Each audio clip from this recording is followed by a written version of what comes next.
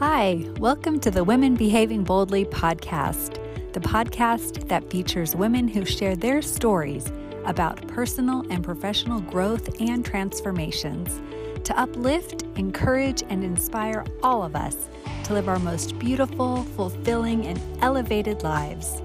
I'm your host, Elena Marie, and I'm glad you're here.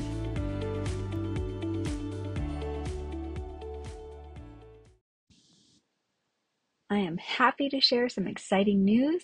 I'll be doing a free online workshop at the end of this month called Elevate Your Life.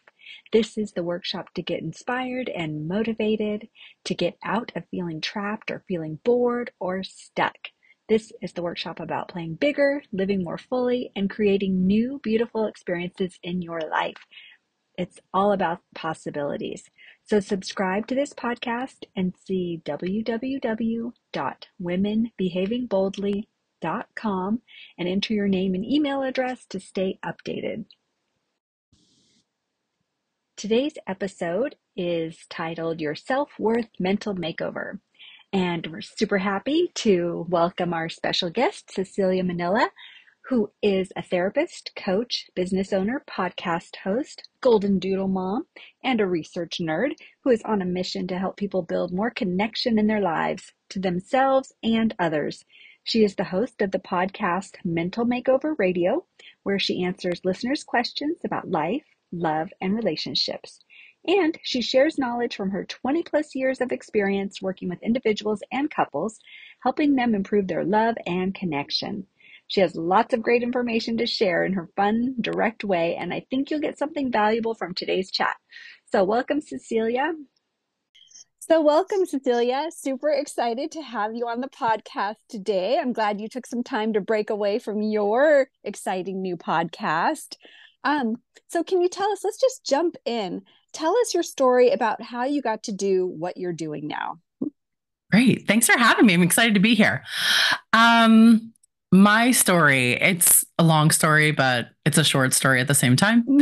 I've always been, I was a child that talked a lot, and I would have been described as a bit of a loudmouth as a young person.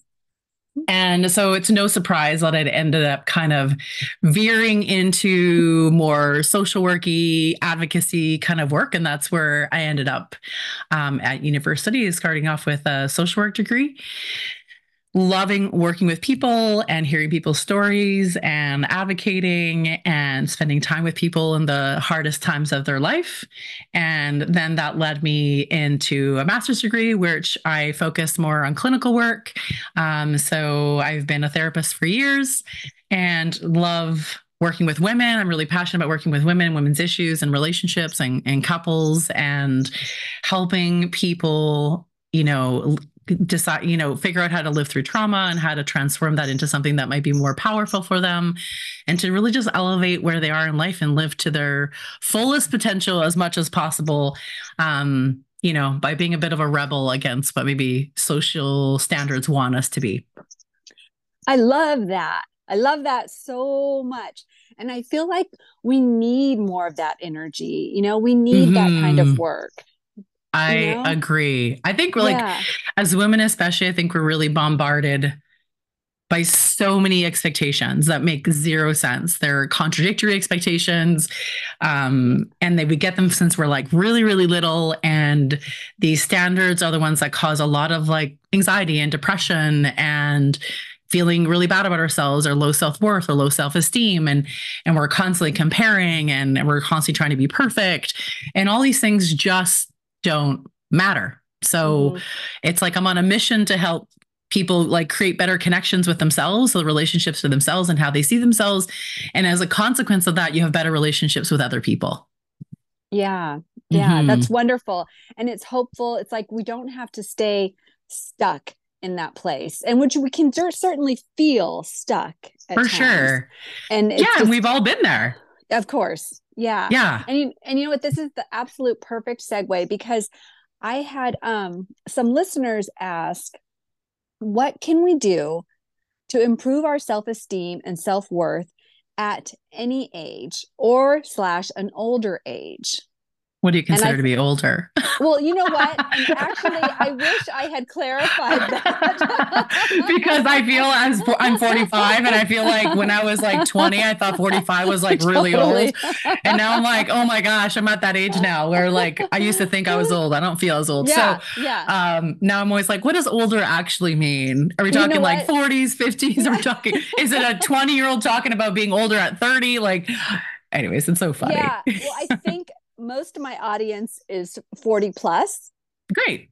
So It's the let's best go. age. 40 plus Let's is the best age. Let's be Okay, serious. so let's just go there. 40 plus is I mean, I think I have some younger listeners too, but in general, like, yeah. So improving our self-esteem.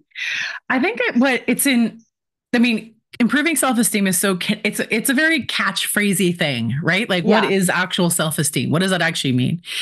You know, and generally it means our self-concept, like how we see ourselves in relation to other people. And the thing is that we're messy human beings and we're tribal. Like we haven't really evolved that much since like being cavemen, to be honest. Like we live a fancier life for sure, but really our makeup is very similar. So we have a very strong intrinsic need for connection and belonging. And self-esteem is derived from the connection and belonging. Like an example is like I only know that I'm funny because other people laugh.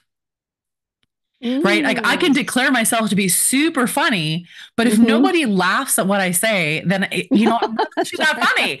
Right? So Right. everything we think about Mm. ourselves, our whole self-concept, our whole self-identity is co-created in relationship to other people.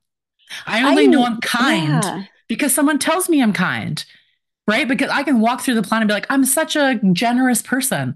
But if no one tells me and confirms that, am I generous? Probably not. And not in a sense of like being worried about other people's opinion. It's Yeah. more of like, I construct who I am in relation to you, Mm-hmm. and you construct yourself in relation to me. So self esteem is our self concept that is connected in how we show up with other people.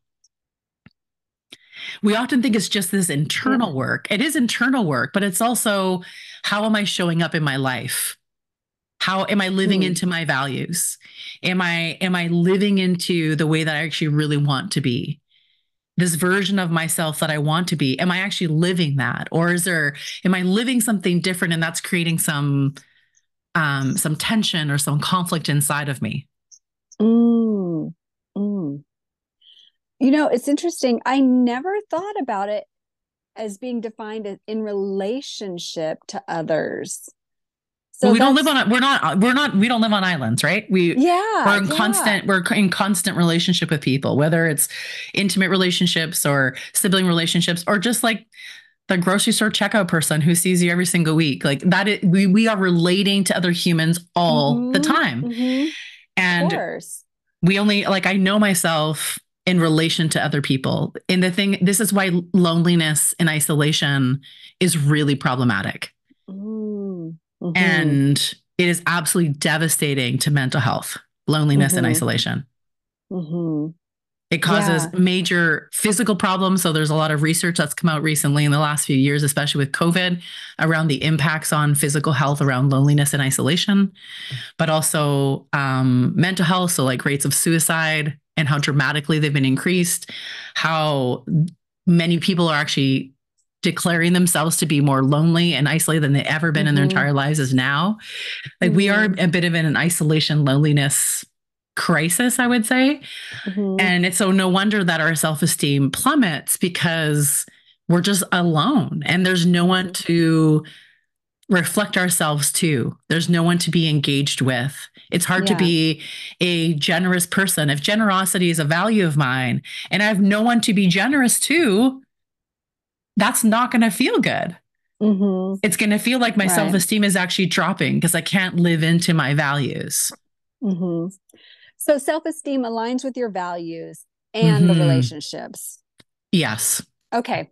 Okay. So if someone's feeling low and saying just that, okay, I'm feeling really low. I don't feel like I'm having self-worth. I'm trying to think of a scenario. Yeah. and maybe you can think of one, but their need is not being met. Let's go with the one of being lonely. Yeah. And maybe not connecting with someone who has an interest. What would you suggest someone do so that they can start feeling better? The simple In answer. general. In general. In general. Every case is different. It's so different. The thing to ask is like, what are my relationships like? And so I'm a big fan of journaling. So I'm all about writing things down because we've been documenting our life since the beginning of time.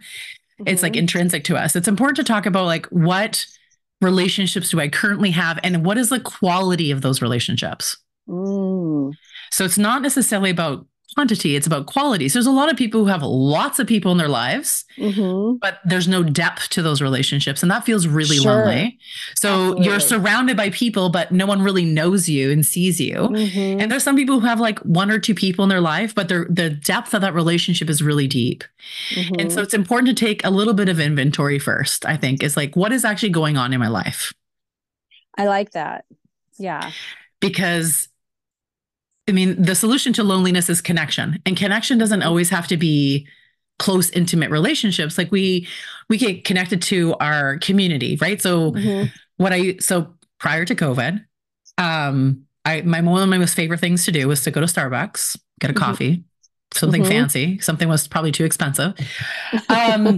For coffee. And I would like wander around some stores. I go to my, you just go to Target or you're going to, any kind of the outlet stores and just wandering. I wouldn't buy anything. I just kind of wander around and you have random conversations with other people. Mostly it's like, I really like your sweater, or hey, those pants look really great on you, or I want those shoes that you just grabbed, with random people. And you'd have like, we'd smile, we'd engage, and you would fill your bucket up a little bit by being in the community. And that's community connection. And I know a lot of people used to get their needs met that way, especially older people who are retired or maybe widows or widowers would get their social cup filled in this way. And then when COVID happened, that all stopped. So not only were we not out in public, but when we were out in public, we actually were wearing masks. We were staying apart from each other. So we had we didn't have the proximity anymore. So the place to start is to get back into it. Get back into these like small steps of being connected to your community. Like asking yourself, how often do I give eye contact in public?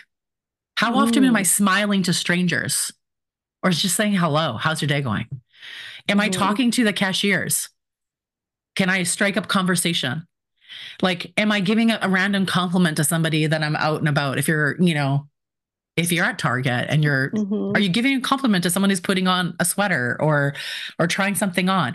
These are like micro moments of connection that actually stack and they compound over time and they help build. And it makes it easier than to take bigger risks. But we often think, oh, I'm lonely, but I don't know how to make friends. And then it stops because it feels like such a big leap. And it kind of is. Like it is a big leap to go from, I feel like I don't have any friends, or the friends I have, have left or have moved, or their life is different, or maybe they've died. And it's really difficult to think about building an intimate relationship with a friendship again. But it starts with these little tiny steps of basically being seen in public, and make yourself seen by making these like little tiny connections. And that's really the place to really start. I like that. The micro moments of connection, micro moments. So little, just tiny things. Okay.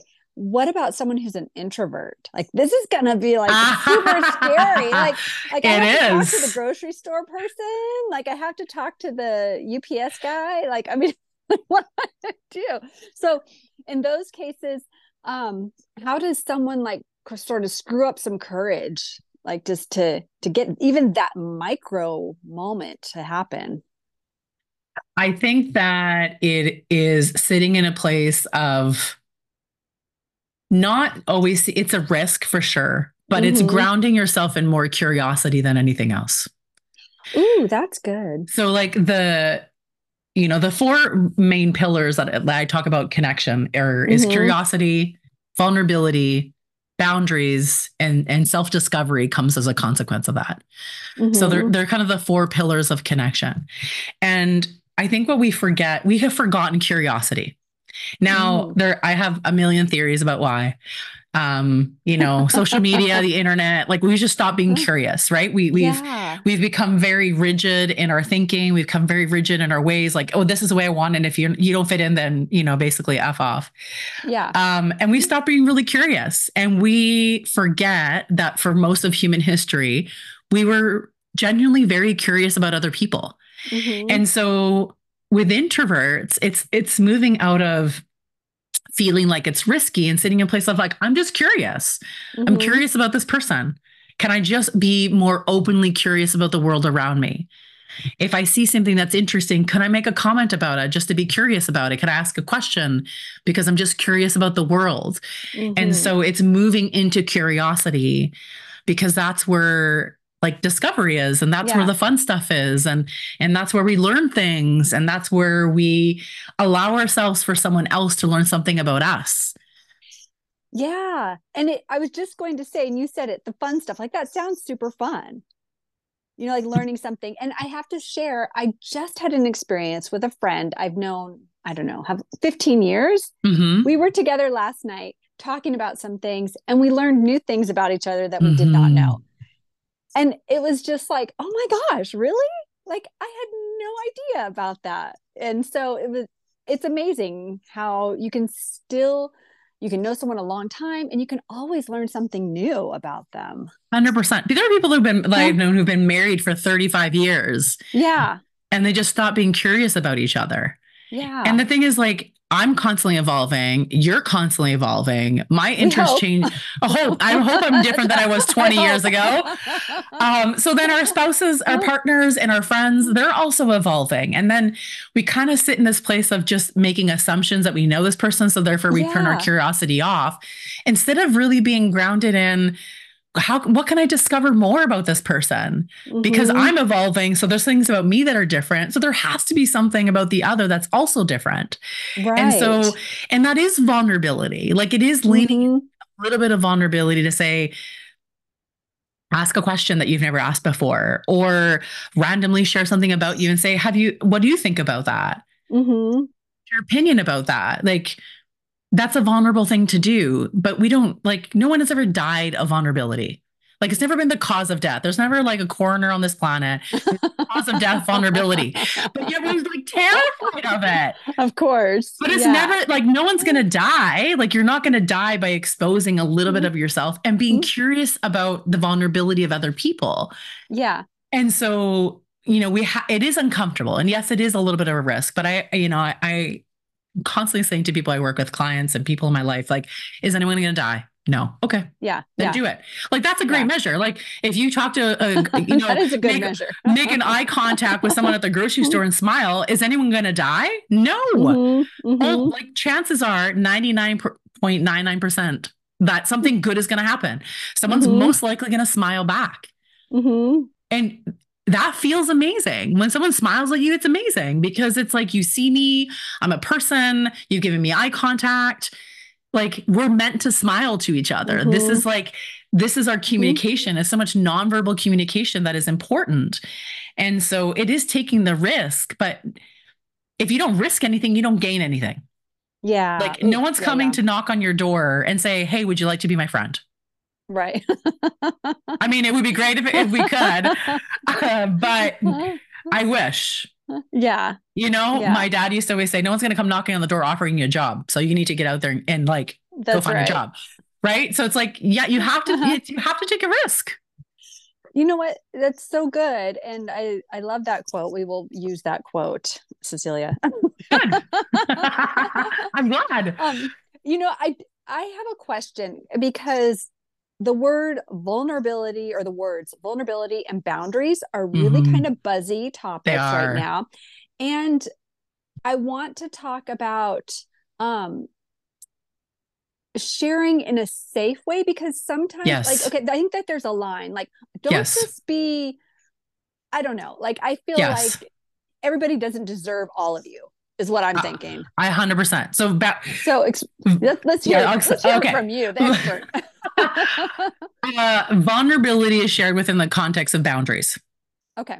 Okay. So that's kind of, where it's at. So to define certain words, so connection is kind of defined around this idea of sharing energy with someone, that you see me, you hear me, I'm safe with you.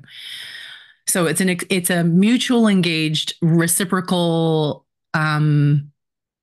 activity or something that happens in a relationship. So I'm a visual thinker, and I just see it as like this kind of like energy that goes between people, and it's just constantly fed. Vulnerability is, this, if you just look at the actual definition, but it's a bit different when you look at the definition in the dictionary. It's more about being willing to expose pieces of yourself that maybe feel a little bit raw, or they've been untouched, or you have never shared them before. So it's really difficult to share them because the words feel weird. So people often say that, like, I don't know how to do it, I don't know what to say. Well, that makes sense to me because it's a story you've never told before. So how could you be good at telling it? There are words that you've never said before. So why would you be good at doing that? It's going to feel choppy. It's going to feel weird. And boundaries are, by definition, where I end and you begin. And what that means is that that you have to have a relationship to have boundaries. Like, I'm not going up to a stranger in the grocery store and telling them my deep dark secrets. Right? Like there's the relationship isn't there. There's different boundaries there. The boundaries there are like, please don't stand so close to me. Don't touch me. But in relationships, it's important to understand that, does this person actually respect my boundaries? So there has to be some, not testing as in like, playing games, but it's more of, if I say, the example I always use is I have a friend who really doesn't like swearing. I can swear like a trucker. And I can free flow, swear around people all the time. But I have a friend who really doesn't appreciate it based on the way that she grew up, and she finds it offensive. And early on in our friendship, she said to me, I can appreciate that this is how you express yourself. But when you do that, it actually like hurts me. And it makes me feel like I don't want to be close to you. And so that's her boundary. And so she's telling me what she needs and what she wants and what she desires for us to have a closer relationship. And that's what a boundary is what do I need? What do I want? And what do I desire to be closer to you?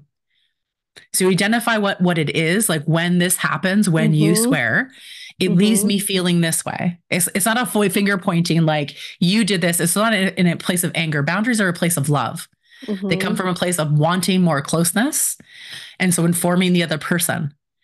And then if it's followed up with, what I need from you to have a closer relationship is something.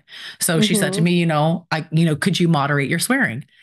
As a receiver of the boundary, I have two options. I can say, like, screw you. I mean, I am who I am.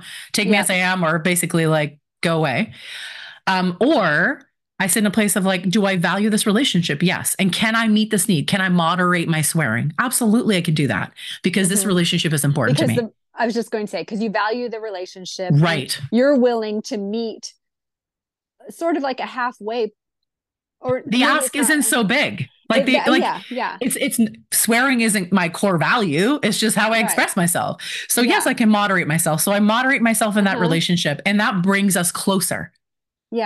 So setting a boundary is an act of vulnerability. It's saying, hey, this is a piece of me that maybe you don't know about yet. Right. And I want you to treasure this piece of me. Can you do that in this relationship? And my option is to say yes or no.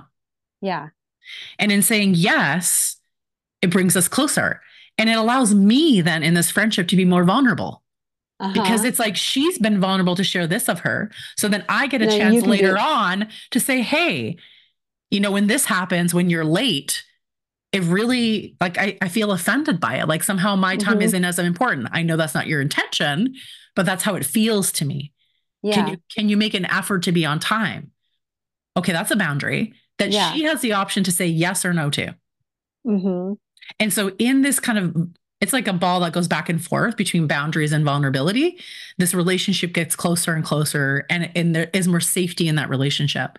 And as you build more safety, which can only happen with vulnerability and boundaries, there's more space to be more authentic, to be more true to who you are, to be more vulnerable and expose pieces of you that maybe you're unsure of.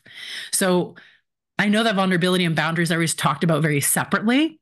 Yeah. But in truth, they're like They're like siblings. They're like twins. Mm-hmm. They're Mm-hmm. separate. They're different, but they're the same in the sense they need Mm-hmm. each other in order to function.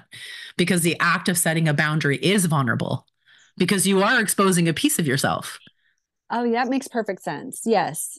Mm-hmm. Yes.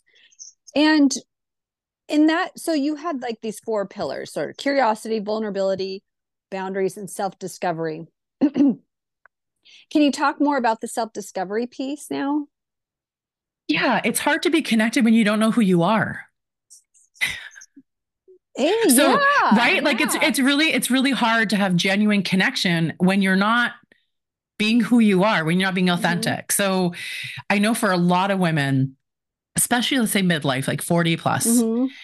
it's like the first chunk of your adulthood has been most likely rooted in Mm-hmm. pursuing the same goal, you know, Mm-hmm. like maybe getting a career, a job, finding a partner, having kids, white picket fence, the whole thing. We're like chasing Mm-hmm. the same dream. And then you get to your 40s, 45s, and you realize, well, this wasn't what I got sold, a shitty bill of goods here. It's Yeah. not really the most, let's say exciting life in the planet. Mm-hmm. And I'm a little bit miserable Yep. because I think women self-sacrifice. They sacrifice their wants, their needs, their dreams, their desires. They shut pieces of themselves off to raise children, maybe to care for parents. There's this constant expectation that women will make themselves small for Mm-hmm. other people in relationships, for their children, that they will put their dreams aside for other people. They're constantly like adjusting to everybody else without really paying attention to themselves. So it's really difficult to have connection when you actually don't know who you are, what you're passionate about, what your values are, what your beliefs are, what is like what drives you, what your dreams are. So the self-discovery piece is about shedding expectations, shedding Mm-hmm. perfectionism to really get to like, who am I? Who is this messy human that I am? And who do I want to be in my life? And that's a really important part of connection, because if you're not showing up authentically, then your connections are superficial. They're based on what you think Mm-hmm.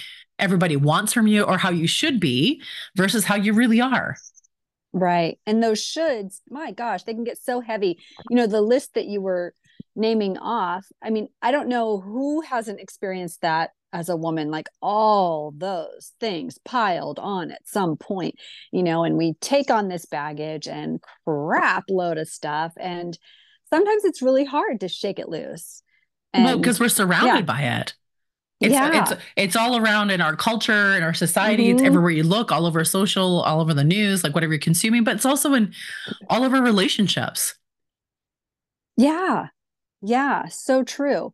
So so let's talk about then self-discovery as sort of a new venture. So say you're at that I love it. age and you're like, you know It's what? exciting.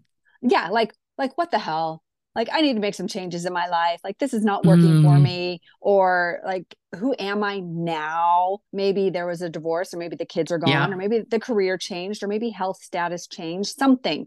Whatever changed, or maybe there's an internal like something pulling you to say, okay, what do I believe? What do I feel? So where do we start there? Oh, it's so exciting. Excuse Mostly me. it's terrifying Yeah. to most women. Yeah. And this is like where I get like mostly excited for women because it's like, oh, this is where the change actually really happens. Okay. Um, I think that the place to start is to be open to possibilities.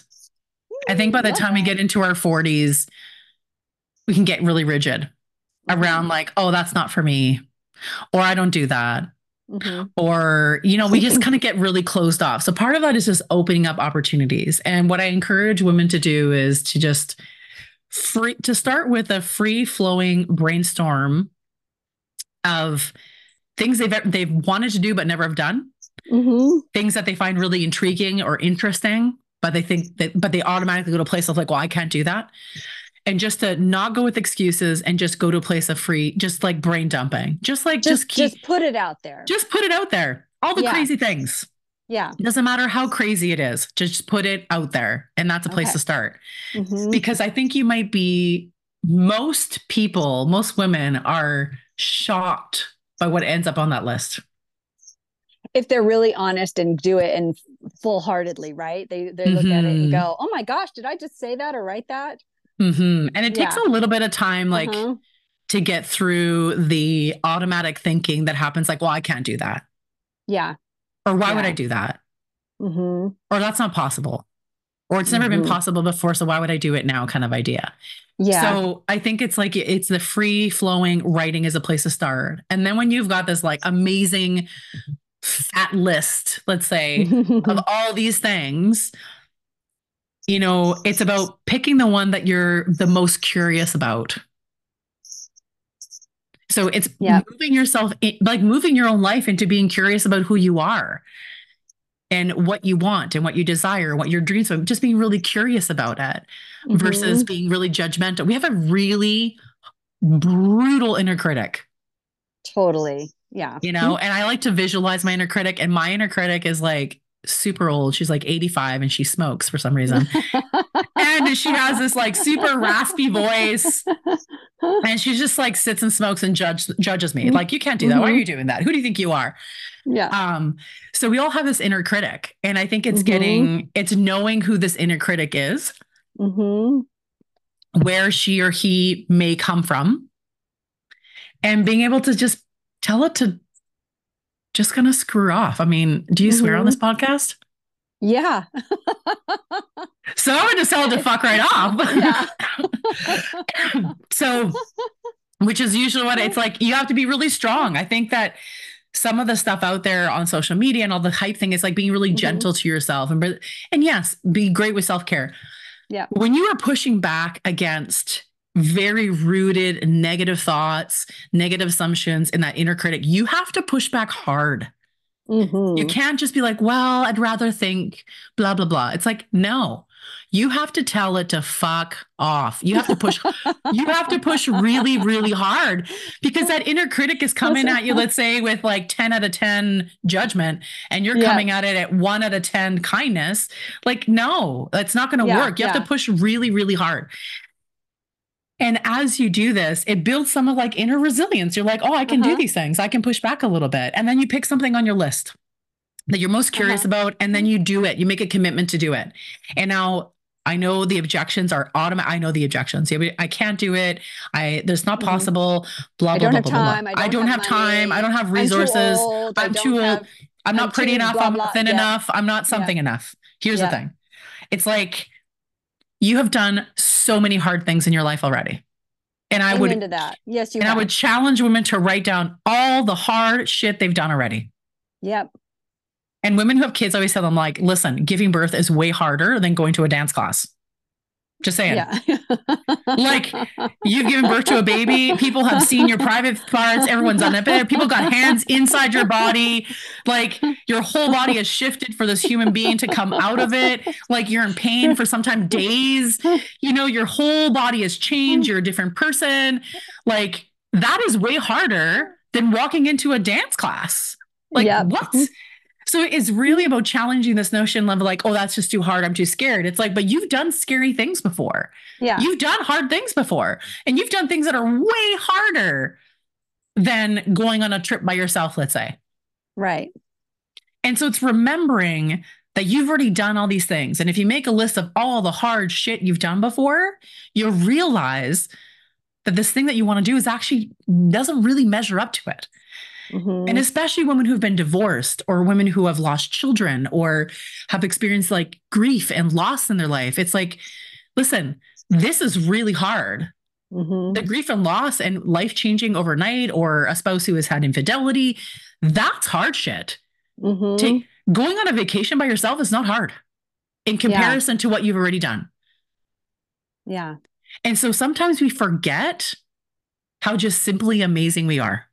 Mm-hmm. And we need to remember that we're pretty amazing people. Mm-hmm. You hear that, everybody? You are freaking amazing. Yes, you are. And it's there. The resource is there. And it's so building confidence and self-esteem and self-discovery and connection is remembering that the tools that you're looking for are already there. I know that the world, social media, is trying to convince you that it's not there. That you have to buy the thing, you have to buy the course, you have to do the thing. But the truth is, it's already there. Mm-hmm. It's about remembering what's actually in there. Those resources are there. And if you've had dreams that when you were 20 and you put them to side, those dreams are still there. That 20-year-old is still there. Yep. And I think there's also this notion, Cecilia, that if we're not perfect at it out the gate, then why bother? Or like if we take the first dance class and our funky moves are a little too funky or they suck, that maybe we shouldn't do it. But why not allow ourselves some grace and some compassion? I think that's where the nice part could come in. Yes. And say, okay, sis, you can get out there and do the thing.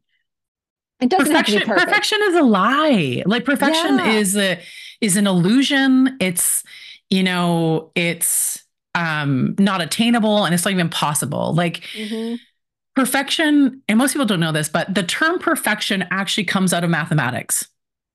And because they were talking about the perfect circle. Okay. So the perfect square. So it came out of mathematics. It's from engineering. It's from mathematics. It is never meant to apply to humans. And even in mathematics, they will tell you, you talk to an engineer, you talk to a mathematician, and they will say, the formula will lead you to perfection, but there's actually no such thing as a perfect circle. There's no such thing as a perfect square. Every engineer will tell you that every single building on paper looks perfect, but in reality, it's never perfect. So, and then we apply this to humanity. We apply this to somehow being in the world, and it actually doesn't make any sense. And I strongly tell people, it's like the idea of perfection, and who benefits from it? I always ask women, who benefits from this, like you chasing perfection? It's not you. Yeah. It doesn't benefit me. Who does it benefit? It benefits capitalism, because what would we do when we feel like shit? We buy things. If I don't have the perfect skin, I'm buying all the creams under the planet. And the makeup industry is a multi-billion trillion dollar industry for a reason. Yeah. So if I don't have the perfect hair, then I'm spending a shit ton of money on hair products. And then diet industry, clothing industry, everything is about, if I don't feel good about who I am, there's a thing out there that'll make me feel a little bit more perfect. So you don't benefit, I don't benefit from it, but huge corporations benefit from it. And it's part of their marketing scheme. And it's been done since like the early 1900s. But prior to that, like if you look at social history, perfection was really never really part of our makeup. It was never part of our culture. That's interesting. It's only really been in the last like 100 and 120 years that they kind of cracked the code around, if I can make you feel like garbage, you're going to buy my thing. That's great. Let's do more of that. Yeah. So now we have these standards that are constantly changing. And the trick of perfection is that the bar is always moving. So you can always changing. Yes. You're like head to the ground. Okay, here's my measure of perfection. I'm moving really hard.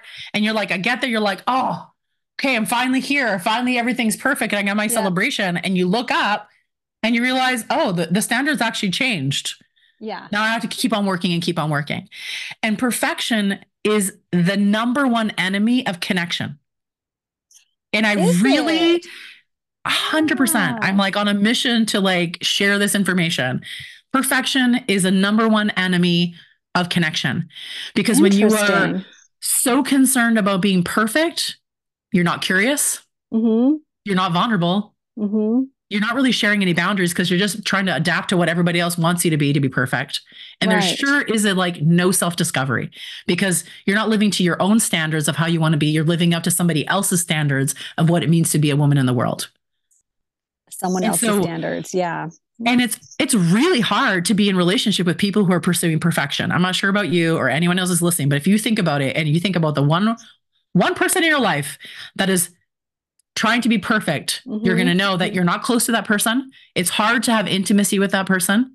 They're constantly talking about themselves in a really kind of sideways way sometimes. And with women, especially, they're always talking about diets. Oh, I'm on this new diet. Or like your super thin friend is always talking about how fat she is. Right. And you're just like that. It's hard to be close to someone like that, because you're just so wrapped up in being perfect. I can't be vulnerable with you. I can't show you my messy parts.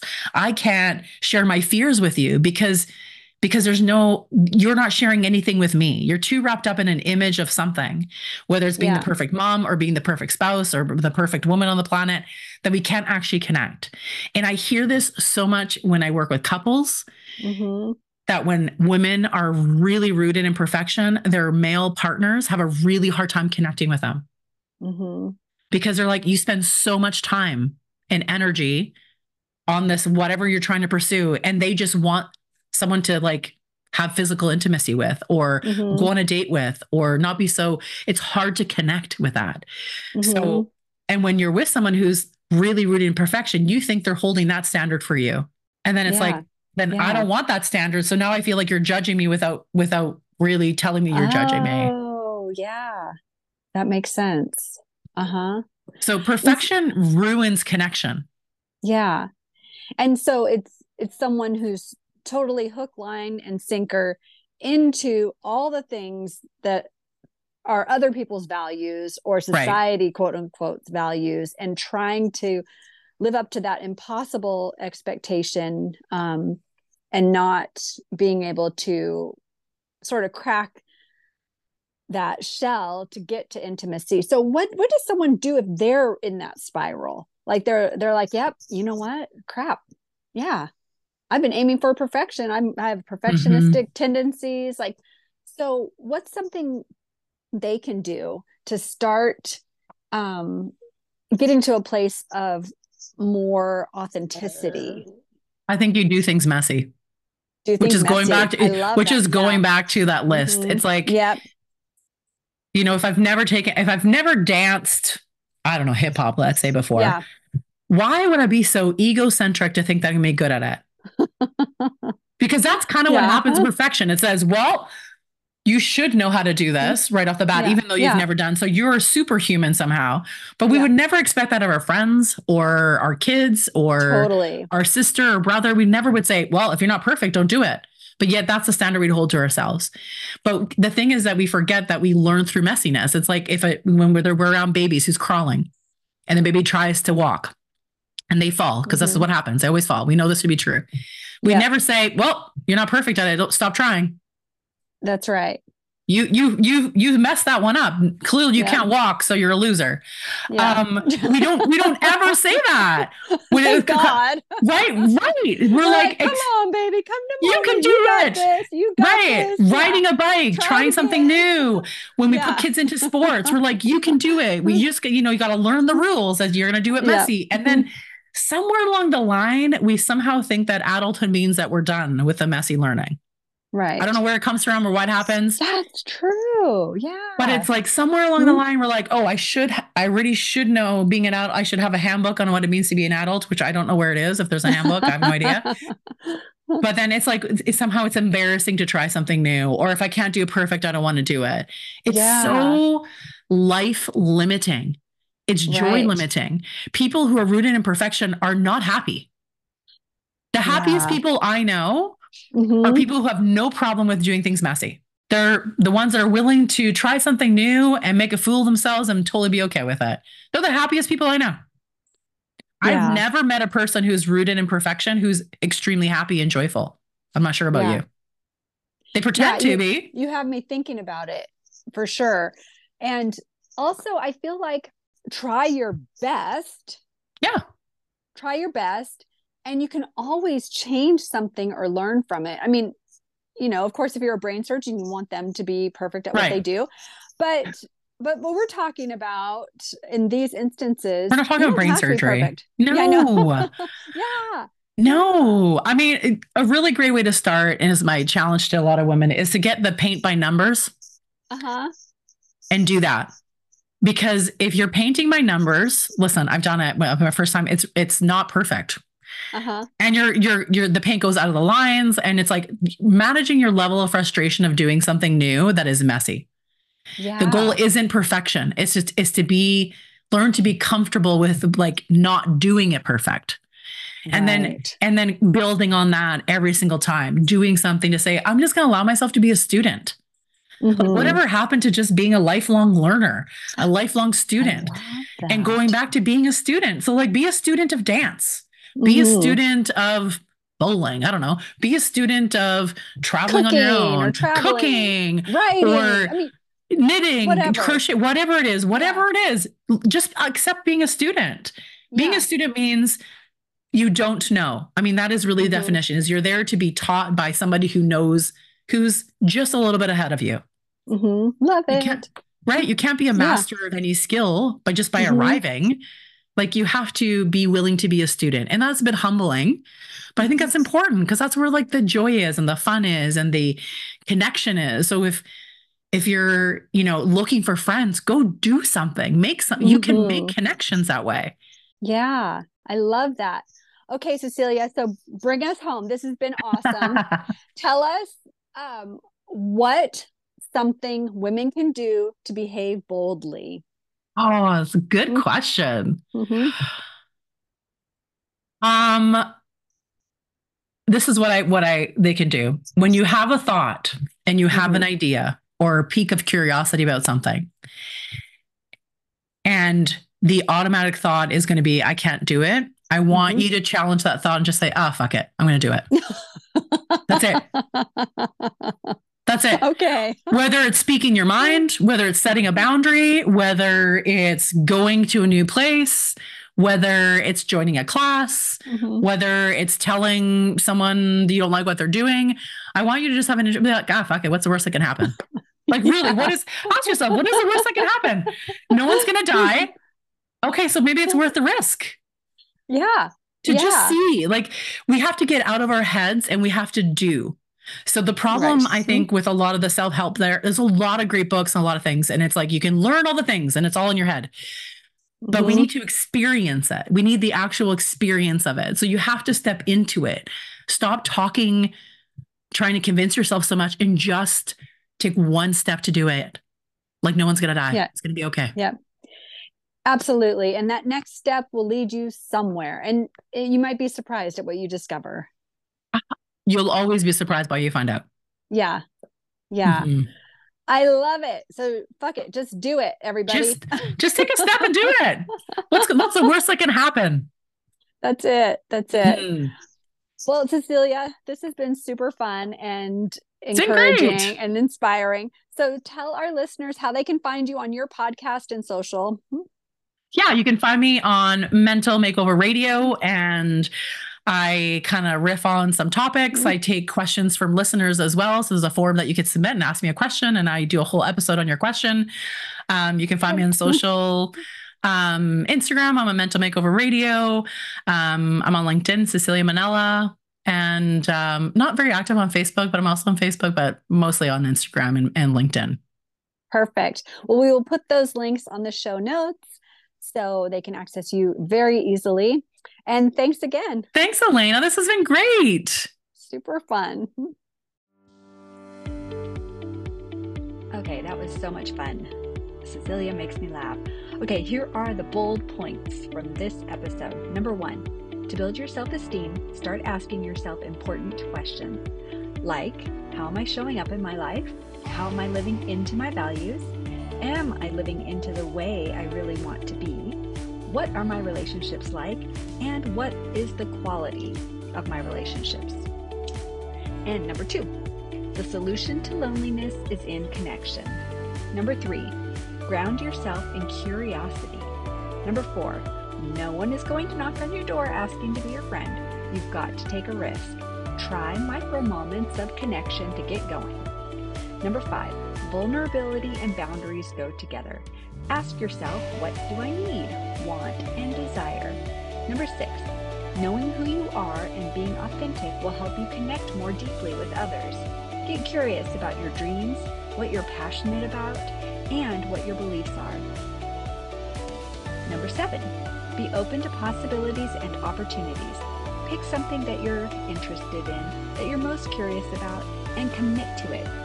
Number 8, acknowledge the hard stuff that you've already done. Number 9, sometimes we forget how simply amazing we are, and we need to remember that we are pretty amazing people. Number 10, perfection is the number 1 enemy of connection. We have to learn to be curious, vulnerable, and open to self-discovery and learning. Number 11, Doing things messy is the way to start. Allow yourself to be a lifelong learner and a student of something. And number 12, when you have a thought, an idea, or something that piques your interest, just say, oh, fuck it, I'm gonna do it. Okay, so you can find Cecilia on her podcast and social media platforms. The links are in the show notes. And to keep this party going, here's your playlist: Survivor by Destiny's Child, 1 Minute Man by Missy Elliott and Ludacris, The Time Is Now by Wu-Tang Clan, Everything Is Everything by Miss Lauryn Hill, and Someday We'll All Be Free by Donny Hathaway. So thank you for tuning in today, you gorgeous human. If you enjoyed this podcast and gained a bit of wisdom or inspiration, please subscribe and leave a 5-star review and let us know what you liked. And share this episode with someone special. It really helps to get the stories out there, and it is sincerely appreciated from the bottom of my heart. And if you really love it and want to be a sponsor for this woman-owned enterprise, please contact me through Instagram at Women Behaving Boldly or on the website womenbehavingboldly.com. Okay, be bold. Go out there and do something that makes your heart happy, and do something nice for someone else. Legal. The legal disclaimer applies to all Women Behaving Boldly media and content.